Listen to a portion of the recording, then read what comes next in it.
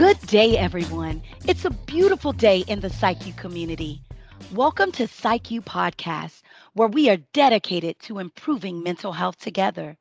You are here with your podcast hosts, Dr. Zamika Simmons-Yon and Alyssa Peckham, where we will spill the tea on hot topics in psychiatry. That's right. Here on PsycU Community Podcast, you will get a quick lowdown on what's steaming in the world of mental health. We ask you to listen to the episodes, rate us, and review us. Better yet, share the PsycU podcast with your friends, where we all can sip on the PsycU tea and maybe have a side of lemon with it. Well, I hope you're excited because today we have a lot of tea to spill. Now, Amika, I must start out by saying that I am so glad that it is our guest that spilled the tea and not us because I try to savor every last drop, and especially because today I have chosen some delicious pomegranate raspberry tea. Caffeinated, of course, because I need to get through this slow moving Monday. But what is not going to be slow moving is all the tea that our special guest is going to spill today. And so, for those of you that are well connected in our PsycU community, you may already be aware that we like to celebrate certain mental health related topics or themes each month. And that's exactly what we're doing here today. So, in April, we celebrate our payers, or in other words, our health plan providers. And what better way to celebrate than to bring on an expert in the payer space? So, today we welcome Madeline Shurtleff. Dr. Shurtleff earned her Doctor of Pharmacy degree from the University of Rhode Island and then went on to start her career as a pharmacist at Walgreens before transitioning to managed care. Now she operates as a managed market liaison for Otska, and her role really helps to bridge clinical and economic and disease state information to improve health outcomes for patients. And her managed care expertise includes supervising utilization management pharmacist teams for various Medicare, Medicaid, and dual eligible special needs health plans. So welcome, Madeline. We are so happy to have you on today. Great, thank you. I'm happy to be here and excited to talk with you guys today. Awesome. So I know I kind of already gave our listeners a brief background about you, but I'm sure I did not do your expertise nearly enough justice. So can you just tell us a little bit more about yourself and your current role, what it is that you do, and how that impacts the delivery of mental health care? Sure, yes. So again, happy to be here. And I think, Alyssa, you did a great job of providing a background of my role and what I do. So I am a managed market liaison with Otska. So in this role, me and my team, we deliver clinical and economic information to payers in order to ensure that patients do have, optimal access to products and medications that they need. Additionally, we provide disease state education to our stakeholders in order to support better mental health outcomes for patients. And so I work primarily with regional payers and state Medicaid plans in the South and West region of the country. And so in keeping with theme, I am spilling the tea today live from sunny Phoenix, Arizona. So that's a little background on me and my role. But thank you, Madeline. But I wanted to just dive in a little bit. I want to pick your brain because I know everyone is wondering what in the heck is a pharmacy benefit manager? Since you are all about economics and outcomes, you're going to have to tell us what is a pharmacy benefit manager and individual health plans, such as how are they similar, how are they different, and maybe even how they interact to deliver our healthcare. Sure, absolutely. So, pharmacy benefit managers somewhat act as the middleman between health plans, manufacturers, pharmacies, and even government agencies to manage the prescription drug benefit for health plans.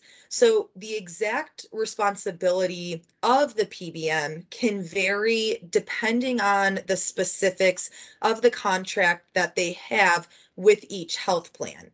But typically, their responsibilities will include creation and management of the drug formulary, contracting with pharmacies, negotiating rebates with drug manufacturers, and processing prescription drug claims. So essentially, the PBMs take on more of kind of the administrative work so that plans have the bandwidth to work more directly with healthcare providers, patients, and even caregivers. So PBMs and health plans are different, but they need to work together in order to deliver that optimal health care. Now, when you say that, because it seems like there's a working together, but they are different, do any of these inner workings change if it's private versus a public insurer? Sure. So great question. So the role of the PBM and the health plan don't really change if it's a, private or commercial payer versus a government insurer. So like a a federal or state level. What will most likely change is going to be the specifics of the contract or agreements that the PBMs have with the health plans. So if we're looking at government plans, so with Medicare, Medicaid, for example, there's a very comprehensive set of rules and regulations that CMS and or state agencies require plans to meet. So very high level examples of these include, maybe the reporting of data, timeliness of prior authorization reviews, specifics of formulary setup, things like that. So in these situations, the PBM and health plan need to ensure that both parties have the capability to meet all of those requirements. When we look more at private insurers, they're not going to be held to those same rules and regulations that a Medicare or Medicaid plan, may need to meet. So in those situations, PBMs and health plans have a little bit more flexibility in working with each other and setting up the benefits. Oh, that's so interesting. And so as I was listening to your responses, it seemed like that was the framework for pretty much all of our healthcare. I could see how those systems work together across various disease states, but how do managed care services really impact mental health care? Is there any specifics there that you could share with us? Sure. So I think probably, the first thing that comes to mind when people think of how managed care organizations impact mental health or healthcare in general is going to be, whether or not they're going to cover patients' medications. So, specifically, we can talk about mental health medications. And there are some states and even plans that are, now allowing or, maybe requiring open access to mental health medications so that patients are able to get whatever medication their healthcare provider prescribes. So that's great. If they don't have open access, hopefully it's just a prior authorization to label to just ensure that there's no safety concerns and that it's appropriate for the patient to be on without having them need to step through a number of different drugs. Now, there are still plans that do have strict utilization requirements on mental health medications. And I think, with those plans specifically, it's just an opportunity to educate on the impact, that delaying care can have on patients with various mental health diagnoses. But managed care organizations are really doing so much more than just approving and denying medication requests. Many managed care organizations are creating specific departments and positions to focus on mental health. So they have specific pharmacists, medical directors, and care managers to ensure their members are receiving optimal access to the mental health resources that they need.